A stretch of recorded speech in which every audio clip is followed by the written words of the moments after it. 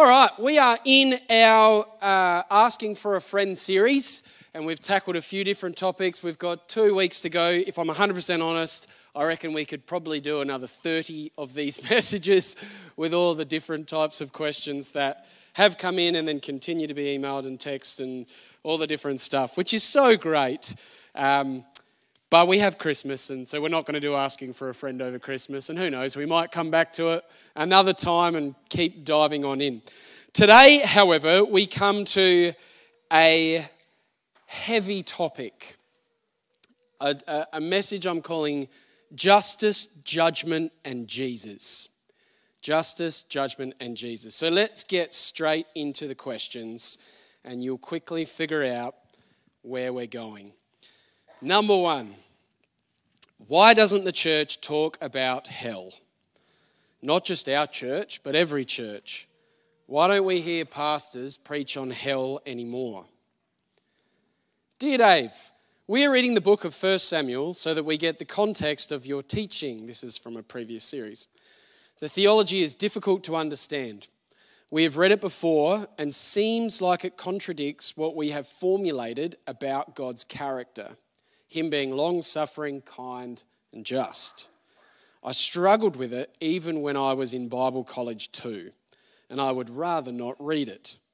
Passages we are struggling with are chapter 15, verse 3, which is about the killing of all the Amalekites and every part of them. This seems contrary to how we understand God's loving kindness. What a great question, hey? Next, heaven and hell. Thoughts? Good question.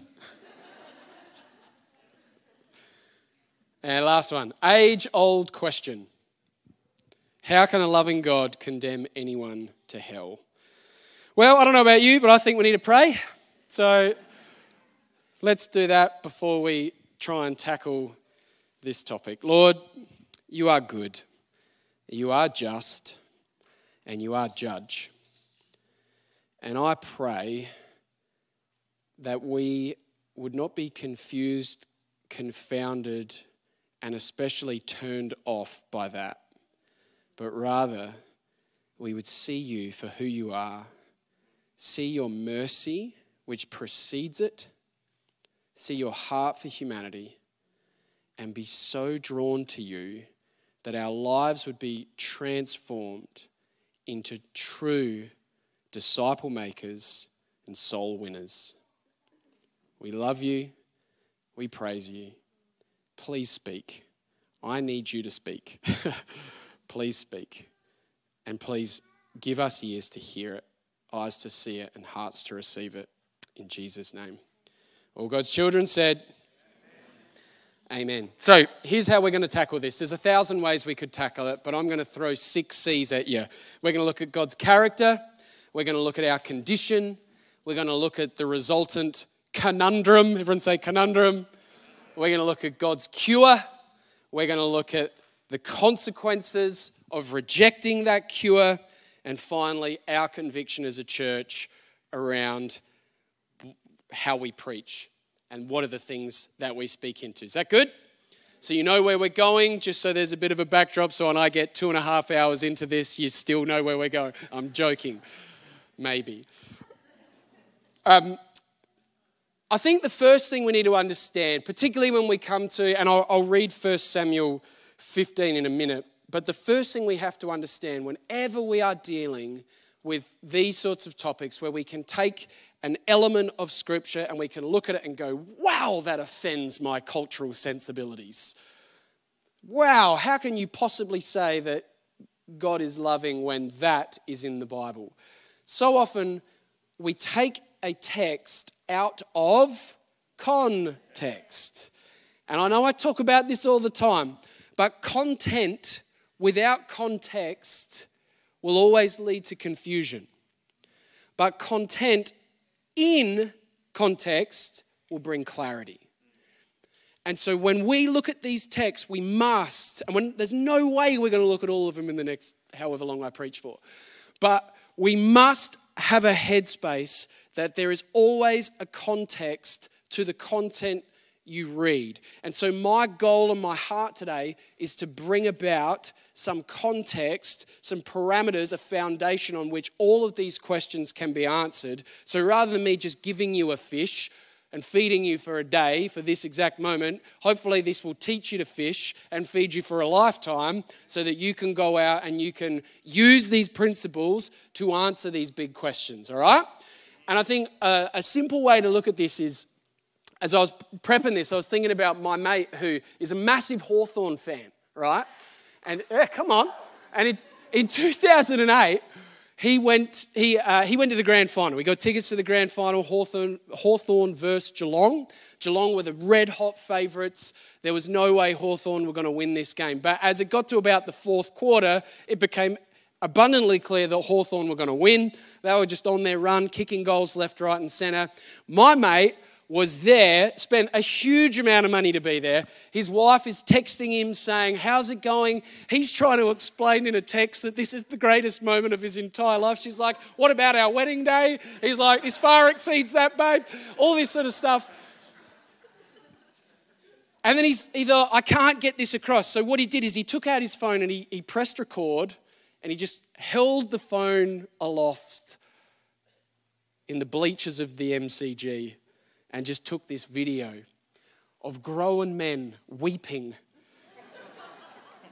wearing yellow and brown pajamas, hugging each other, jumping up and down, kissing each other, screaming at the top of their lungs. And he sent it through to his wife. And because she loves him, she doesn't really love football, but she kind of got it.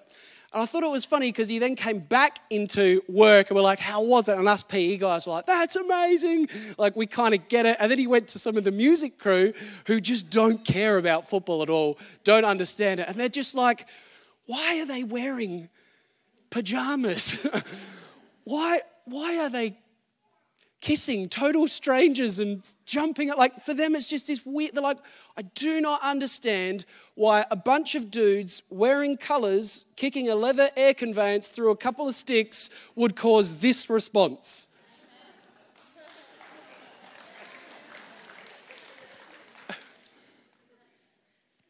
But when you have context and you understand that for those 100,000 people in the MCG, it's not just a bunch of guys wearing pajamas, kicking a leather air conveyance through some sticks. It's actually a part of their very identity.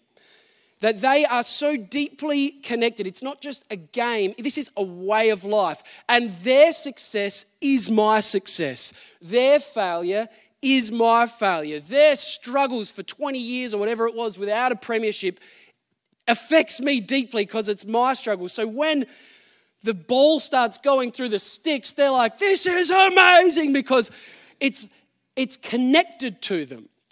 And so when you understand the context that it's not just a game, but it's identity and it's a very fabric of their being, then all of a sudden the response makes sense. And the same is true when we're tackling difficult topics of Scripture. That when we have context and we understand God's heart for humanity, and that all of these responses, he's not just an angry God, like judging people because he is annoyed about something. Like, I get angry because A2 doesn't go into A3 when I'm putting IKEA together. And my response is irrational. I'm yelling at the kids because they walked through the room. But God's not irrational like that. You know what I mean. Some of you have tried to put IKEA furniture together when the drawing's like that big. You're like, for goodness sakes, give me proper instructions. Logical thinkers. But in context, like, God's not irrational. Every decision he makes has context to it.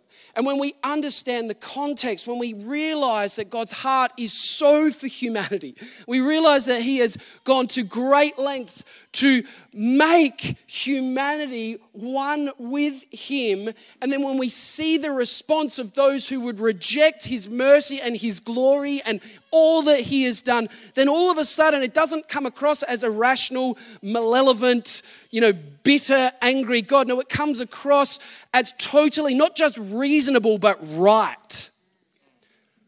Context brings clarity. And so that's the goal today, is just to give a fraction of context. So number one, when we address these questions about God and hell and judgment and justice, number one, we always begin with God's character. Every conversation must begin with God's character. What do we know about God's character? Firstly, He is good. He is good. Guess what? God loves the Amalekites more than we do. God loves the broken person more than we do. God loves the person in Afghanistan more than we do. God loves humanity more than we do. And when we come along and say, how could God possibly, what we're saying is, I think I love humanity more than you do. And it's believing a lie. And we're going to get to that in just a second. God is good. Secondly, a part of His goodness is that God is holy. It's His holiness. What does holy mean? Holy means to be set apart. It means to be untouchable. It means to be perfect, pure, over and above, beyond anything else. Like, God is holy. And a part of God's goodness is that holiness. It's His very nature of who He is. And also God is love. So love loves unto purity, because love is a part of the nature of holiness. Love is not just universal acceptance of all things. That is not the case with love. All right? Love is God. That is who He is. And so when we look at God's interaction with humanity and interaction with the world, we understand what love actually is. You know? And we have problems with these questions because in Western culture, we're in this middle to upper class Western society that really has rejected the idea of no. We live a very privileged life. And so we have problems with things like judgment and justice because we think, no, you can't do that. That's unkind. But if you talk to someone who grew up in Cambodia when Pol Pot was just like murdering people left, right, and center, and you brought that idea that love equals no, like is the absence of judgment, they would say, what the heck are you talking about? Of course love involves judgment. You can't have love without it. How could a loving God allow such atrocity if He is not going to bring judgment upon the wickedness of the earth? And it's only really Western society that has gone down this line. Every other culture that has experienced deep grief and deep pain and deep tragedy will all agree that love includes judgment. It must.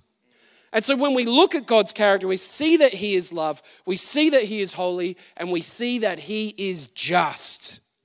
Because a just God, love requires justice. And you can't have justice without a judge. And not just any old judge, a holy judge. Because a holy judge is above reproach. And a holy judge is true, is loving, is kind, is merciful. All of these things. These are a part of God's nature. God is before all things. We sung about it. Yeah, He is the first and the last. He is outside of creation. That means God is true. Creatures understand right and wrong and truth based on, there has to be an external authority, ultimately the Creator, who tells the creature what is right and wrong. The Creator is the only one with the authority to determine what is right, what is wrong, what is true. Only the Creator can do that. That's why we call it an author. An author gets to determine the meaning of a text that they write. Yes? Nobody else. It's the author who does it. The artist gets to determine the meaning of a painting because they're the one who produced it. And we can say, well, I think this and I think this and I think this, but ultimately it lies with the author and the artist. The same is true in creation. God created, therefore He is true. Our understanding of truth, therefore, must come from what He, as the external author of creation, determines what is true, determines what is right, and determines what is wrong. How are we going with some Doctrine 101 at Hills Baptist Church on a nice warm summer's morning? Friends, Deuteronomy 32:4 says, the rock, speaking of God, his work is perfect, for all his ways are justice. A God of faithfulness and without iniquity, just and upright is he. That's his character. Isaiah 61:8. For I, the Lord, love justice. I hate robbery and wrong. I will faithfully give them their recompense, and I will make an everlasting covenant with them. Psalm 89:14. Righteousness and justice, righteousness being this picture of holiness, are the foundation of your throne. Isn't that an interesting image? Righteousness and justice are the foundation of his throne. It doesn't say righteousness and love. It doesn't say righteousness. It doesn't even say forgiveness. It says righteousness and justice are the foundation of your throne. But love is included in righteousness. Steadfast love and faithfulness go before you. Friends, this is who God is. This is his nature. This is his character. And so all conversation begins right there. And we mustn't, if God says this is happening, if God says this is, like judgment is necessary on the earth, we mustn't say that we know better than him. Because that is putting ourselves as Lord and saying, you are God, but you are subject to my Godship. And we're going to get there in a minute, but that is a very, very dangerous thing for human beings to do. No, our job is to come under his lordship and then seek to understand it as to why he does. Friends, in Revelation 6, the cry goes up from heaven, how long, O Lord, holy and true, will you refrain from judging and avenging our blood on those who dwell on the earth? There is a longing for a holy, loving God to bring justice to a broken world. Number one, that's God's character. Number two, let's talk about our condition. So when we're looking at this idea of judgment, first, God's character, he's good. Secondly, our condition, not so good. I was in the car with Bailey the other day, and my son Bailey is a beautiful, deep-thinking young man. And we're driving along, and I'm going to Kmart, Bailey's sitting in the back, and he just says, Dad, why is everything not free? Because he wanted to buy something from Kmart, and he didn't have enough money. I was like, oh, that's a good question. I'm thinking, how the heck do I explain economics to a 10-year-old? So I start talking, and he goes, no, Dad, you're not hearing me. You're not hearing me. Why is everything not free? He goes, Dad, if everybody just did their work and gave the result of their work to everybody else, no one would have to pay for anything, no one would miss out on anything, and everyone would have enough. And I was like, preach. Might get you up here, champ. It's like, that's really good. Sounds an awful lot like Acts 2, when they sold all their possessions and property and gave to anyone who had need.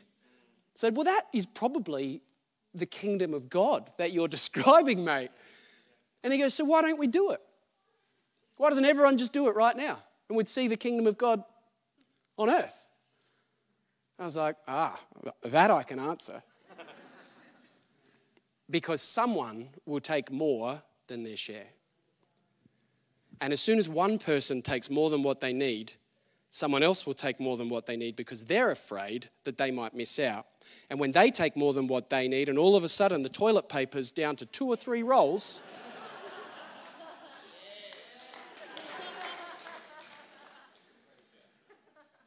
and the can of beans are gone, because someone else wants to take more than what they need, because everyone's worried and stressed and fretting that I won't have enough.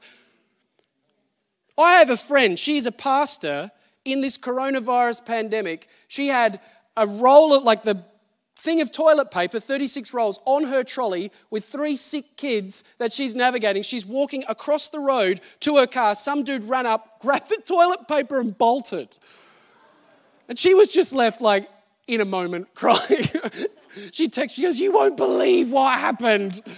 Like, that's the human condition. And the result is that what will happen is we'll have all these people who have more than what they need, and you have all these people who don't have anywhere near enough, and the world's broken. So what we decided to do, Bailey, was we decided to put currency in place so everyone could do exactly the same thing.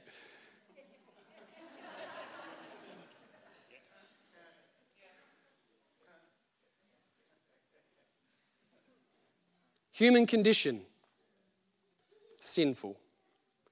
It all comes from the garden. Genesis 3, the human condition is that we are self-serving. And as much as we like to think we're not, and we can try, we can listen to self-help, even when we get filled with Holy Spirit and we longing to serve Christ, there is constantly in this life, while we're in the flesh, something that desires to be self over Saviour. And this is the human condition. We are sinful. We call it theologically original sin. That the moment that Eve listened to the lie of the serpent, and the serpent said, you could be like God.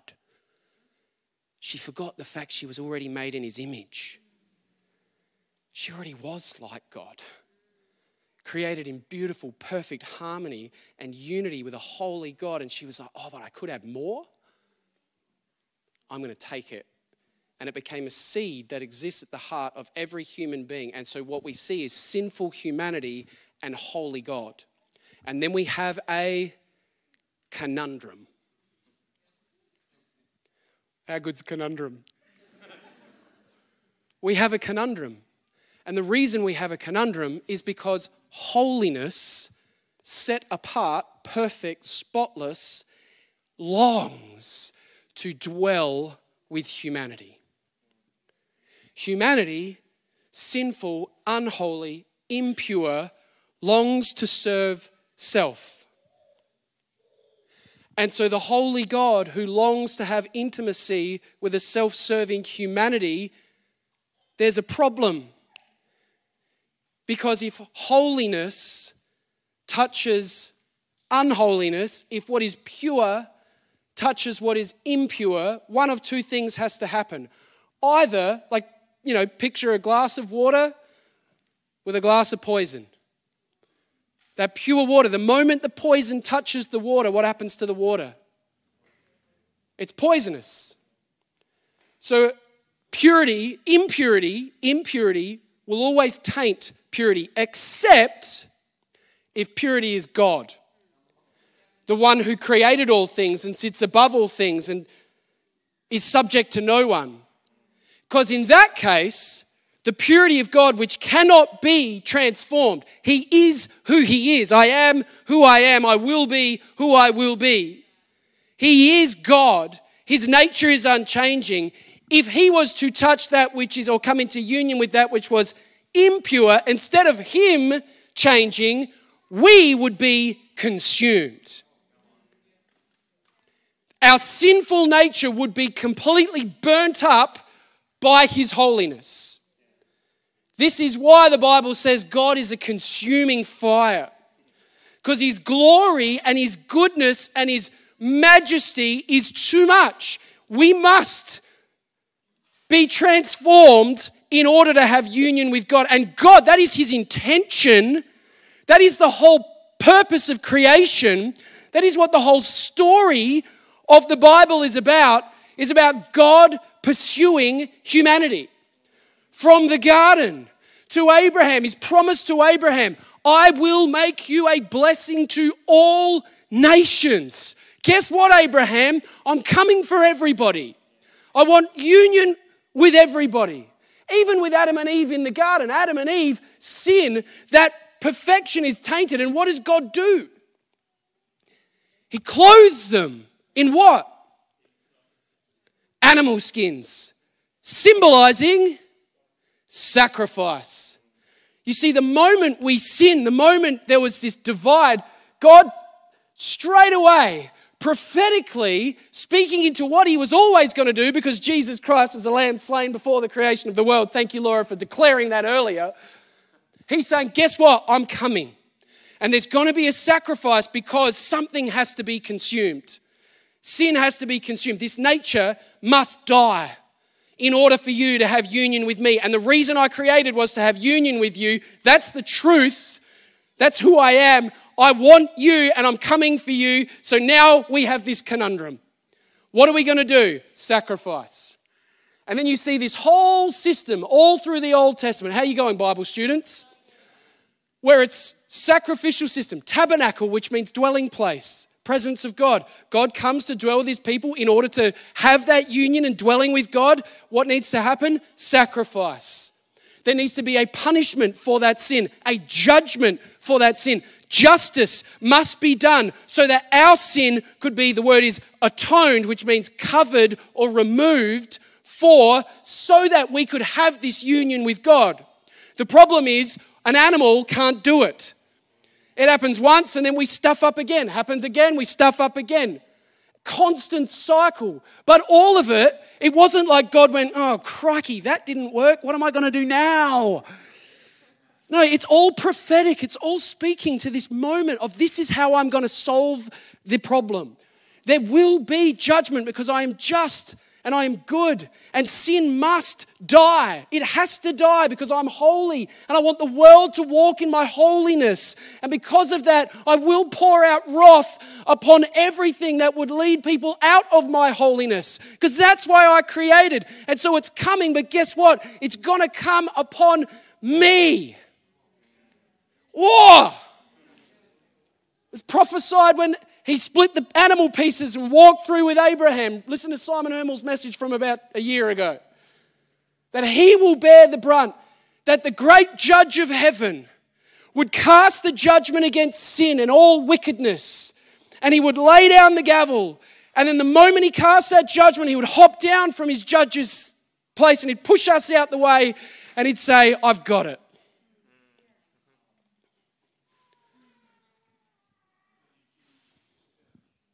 That's the cure. That God himself would pour out his judgment upon himself in the person of Jesus Christ for a sinful humanity. Why? So that we could have union with him. Because that is what it's all about.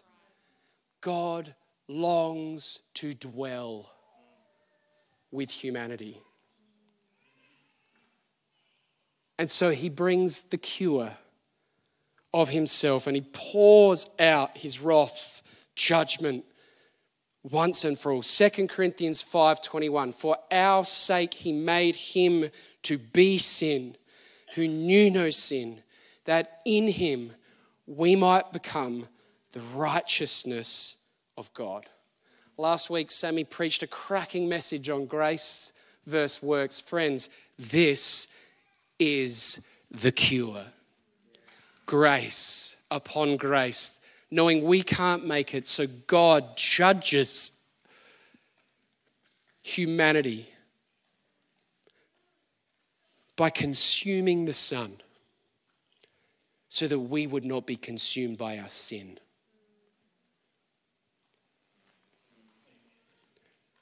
That's the context by which we broach these passages. All right? The picture of history, like salvation history, that is the context, which then leads us to this question. Well, what about hell? What's with hell? Is that fair? How can a loving God send anyone to hell? What about destroying the Amalekites in 1 Samuel 15, where God instructs Israel to go and obliterate all of them? And the classic atheist response is, that's genocide. How can you possibly have a loving God who lives out genocide? Well, there's a couple of things here that we need to see. Here's the thing. When we look at this, let's go there. Let's read 1 Samuel 15, hey? Just so you know I'm not lying.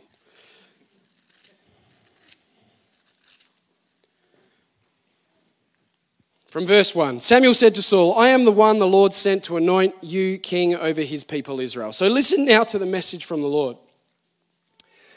This is what the Lord Almighty says: I will punish the Amalekites for what they did to Israel when they waylaid them as they came up from Egypt. Now go attack the Amalekites and totally destroy all that belongs to them. Do not spare them.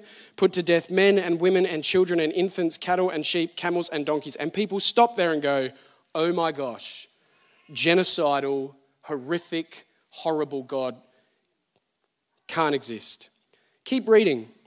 So Saul summoned the men and mustered them to Telaim, 200,000 foot soldiers and 10,000 from Judah. Saul went to the city of Amalek and set an ambush in the ravine. Then he said to the Kenites, go away, leave the Amalekites so that I do not destroy you along with them. For you showed kindness to all the Israelites when they came up out of Egypt. So the Kenites moved away from the Amalekites. Two things. Mercy precedes judgment. Why did Saul set up an ambush? Because in Deuteronomy chapter 20, there is a clear command from God that whenever Israel engages in war, they must set up an ambush and they must present a peace treaty to the nation that they are coming against. And that peace treaty says to the nation, if you don't want to go to war, make peace with us, become subject to us, and we won't do this. Saul would have done exactly that. He would have said, come subject to us, and no one has to die. He then sends word to the Kenites. Who are the Kenites? The Kenites are the descendants of Moses' father-in-law, Jethro.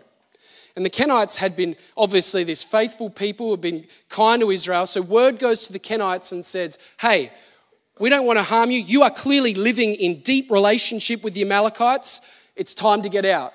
So there's an opportunity for the Kenites to go. Now, who are the Amalekites? The Amalekites are the descendants of Esau. Now, what did Esau do? Esau was the rightful descendant of the birthright. He was the one who was supposed to walk in the favor and blessing of God, but he sold his birthright for a bowl of soup. He preferred the temporal over the eternal. He preferred the immediate self-centered need over the eternal God-ordained blessing. And so the descendants of Esau are walking in the sin of their father. And what we see now, the Amalekites, is they constantly came against Israel throughout Israel's history. And even when Israel was weak in their very early days in the desert, the Amalekites attacked them. After God had specifically said, do not touch or go to war with the Amalekites because they are family. And the Amalekites came again. Who are the Amalekites? The Amalekites are a biblical picture of a people who reject the lordship of God and assume the lordship of self. And all through history, they're like, no. This is our identity. This is us in the yellow and brown pajamas. This is who we are. We are adversaries of God. And we will not follow, obey or bow to him. So when Israel comes and they would have offered this peace treaty, the Amalekites had every opportunity to become a Kenite. Every opportunity to change their identity and say, no, actually, I'm not an adversary of this God who has already brought an opportunity for mercy. That's not who I am. I'm going to become a Kenite who is a friend of God, and I'm going to walk in the blessing of that friendship. Instead, those who stay, and maybe some did, I don't know. Bible doesn't tell us, but those who chose to stay made a deliberate decision to be an adversary of God. Friends, this is a prophetic word, again, about the whole of Scripture, about what happens to people who reject the lordship of Christ and say, I am my own God, I will make my own decisions, I don't need you. I don't need your mercy. I don't need your grace. I don't need your favor. I don't need your blessing. I'm choosing me now and forever. I want the bowl of soup, not the blessing of heaven. And so there's a picture for all of us as to why judgment comes. It is not because God is a genocidal maniac. It is because he is holy and loving and good. And all who would reject his lordship will be consumed by his holiness. But the opportunity is that it is the great desire of his heart. What more could he do? What more can I do? Is he saying? I've given you everything. We see in the book of Luke in the 16th chapter the story of Lazarus and the rich man. You know the story? Lazarus and the rich man. Lazarus, the poor beggar who sits at the gate of the rich man dressed in purple and linen. And there's this story where they both die. The rich man goes to Hades. Lazarus is now seated with Father Abraham in the heavens. And the rich man starts to say, hey, send Father Abraham, send Lazarus to dip his finger in the waters of heaven and cool my tongue because I'm in torment here. And he goes on and Abraham's like, no, there's a chasm between you. It's not going to be. He goes, well, go and tell my friends just so they don't have to do it. He goes, no, there's the prophets and all these things. It's this really interesting picture that Jesus paints. But I asked myself the question of why does Jesus, this is the only parable where Jesus gives someone a name. There's the rich man and there's Lazarus. Who was Lazarus to Jesus? Come on, somebody. Who was Lazarus to Jesus? His friend. Oh. Lazarus with his friend. He's giving a name that everyone in the hearing would understand. This guy is a friend of mine. And he's saying, this guy is known. The difference between the rich man and Lazarus is that Lazarus was known and the rich man was not. The rich man had everything he needed on earth, but he set himself up as Lord. Lazarus had nothing on earth, but he subjected himself to God's lordship.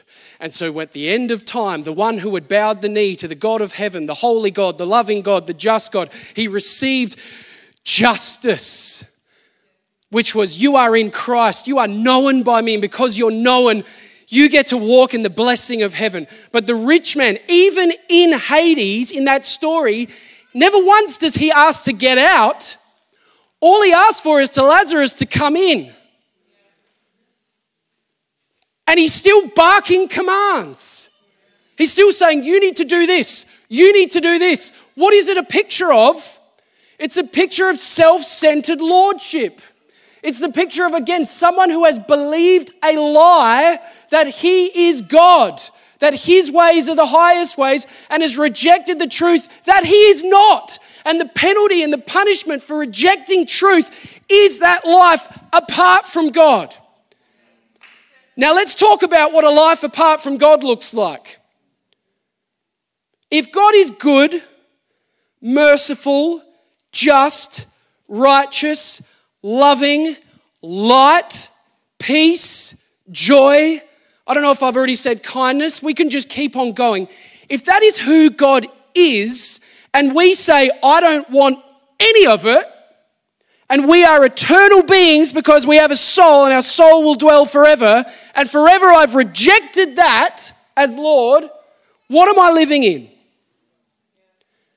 The absence of love. Picture a life with zero love. Just that, where there is no love anywhere. Picture a life of utter, complete darkness. You ever walked into a pitch black room? I'm an adult and I still stress. Imagine living that for eternity.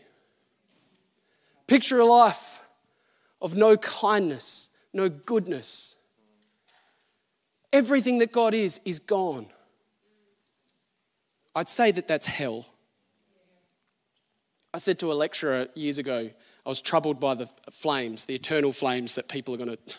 I'm like, that just doesn't seem like God. What's that torment? He goes, well, I think it's safe to say that the flames are metaphorical, Dave. And I went, oh, thank God. And he goes, for something much, much worse.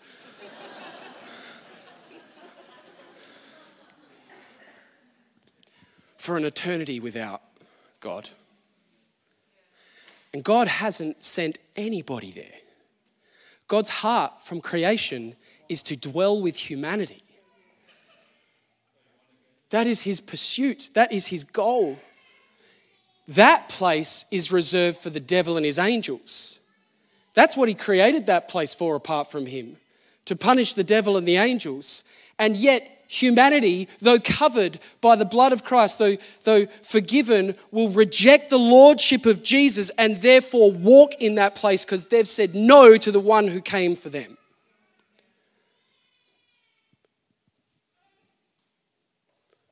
Romans 1 puts it in a very powerful way, I think.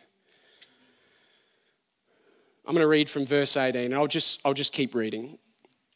The wrath of God is being revealed from heaven against all the godlessness and wickedness of people who suppress the truth by their wickedness. The truth that God is Lord, not me. Since what they may be known about God is plain to them because God has made it plain to them. So He's not hiding.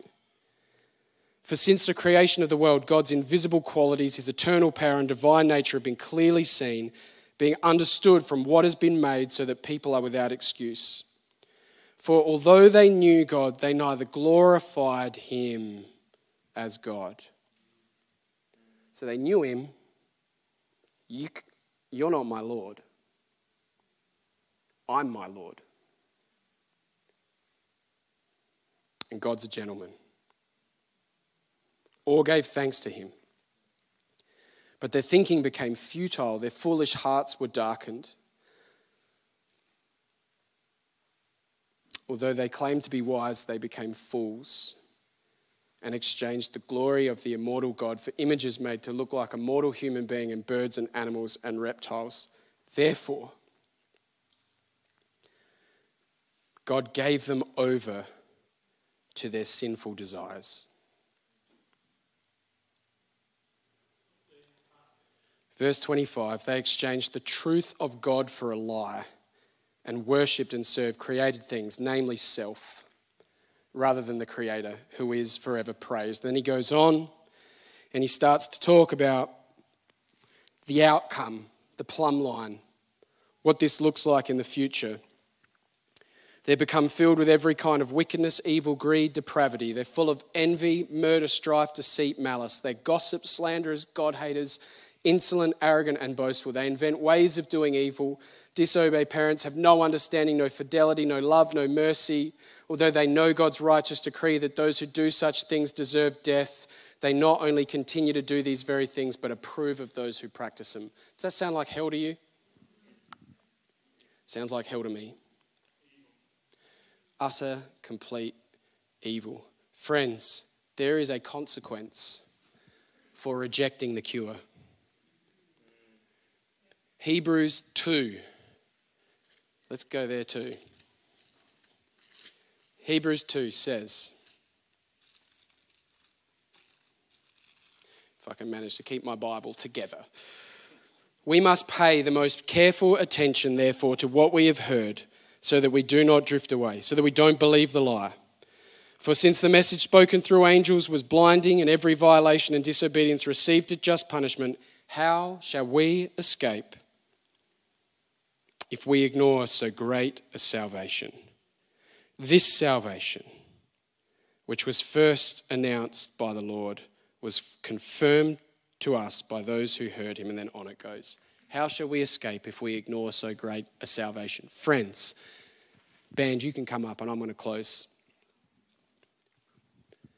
Heaven and hell are real.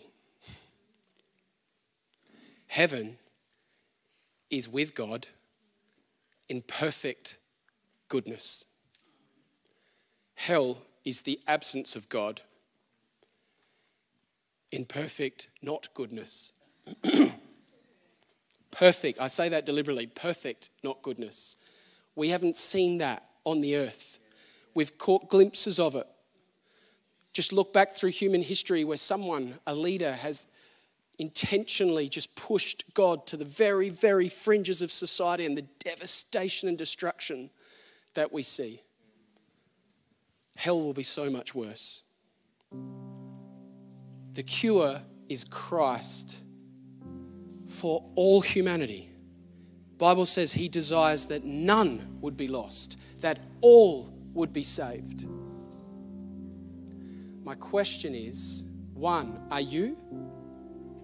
2, do you care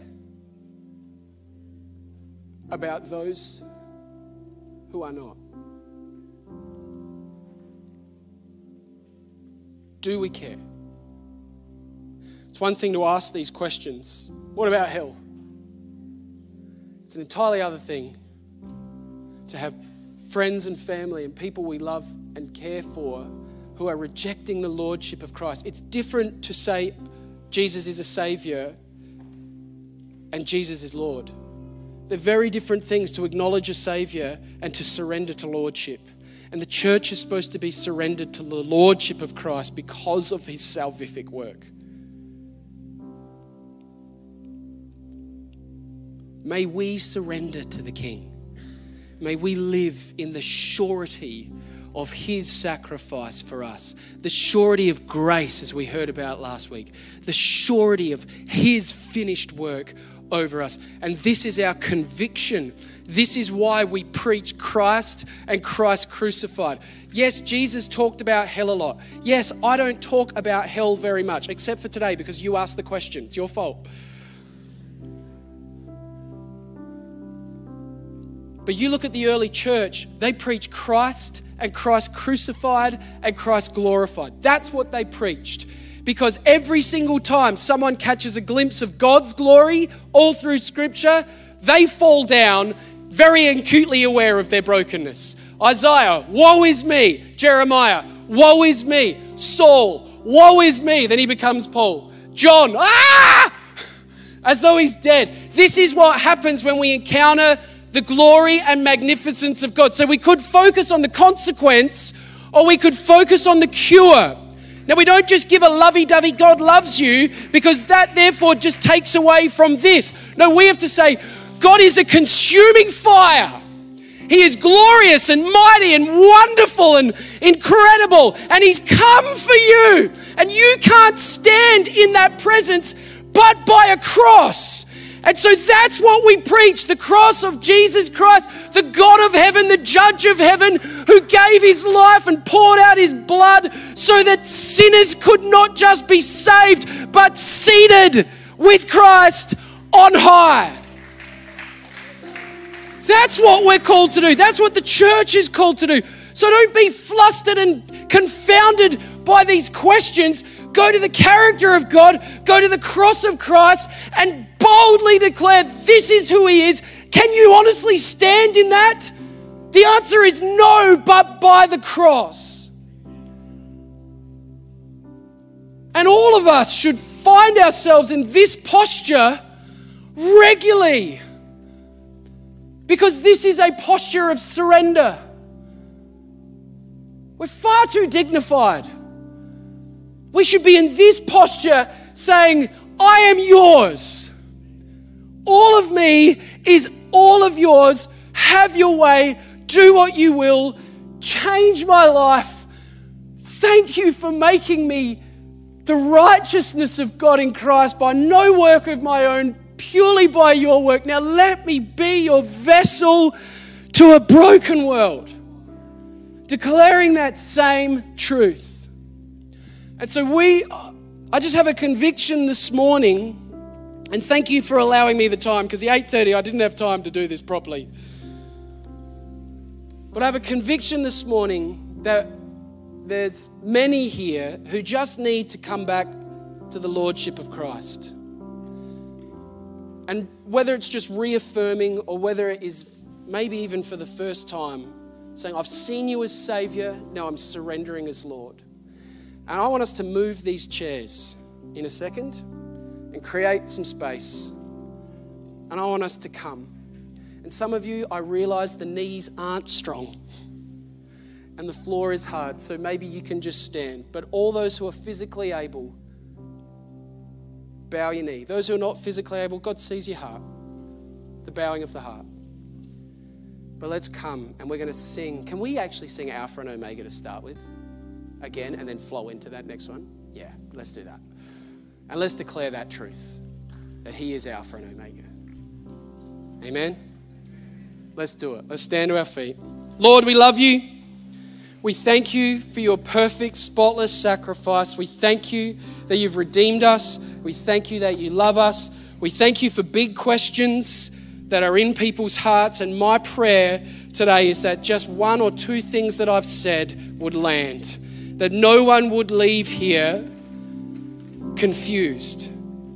Pray that everybody would leave here with a picture of Christ as Lord and an understanding that I am not worthy, but that He has made me worthy, so therefore I bow.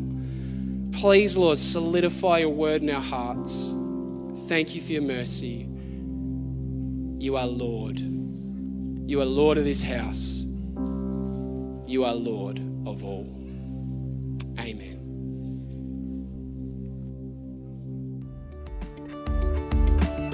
You've been listening to a sermon from Hills Baptist Church. To find out more or to hear other great content, find us at hillsbaptist.com or on your podcast app.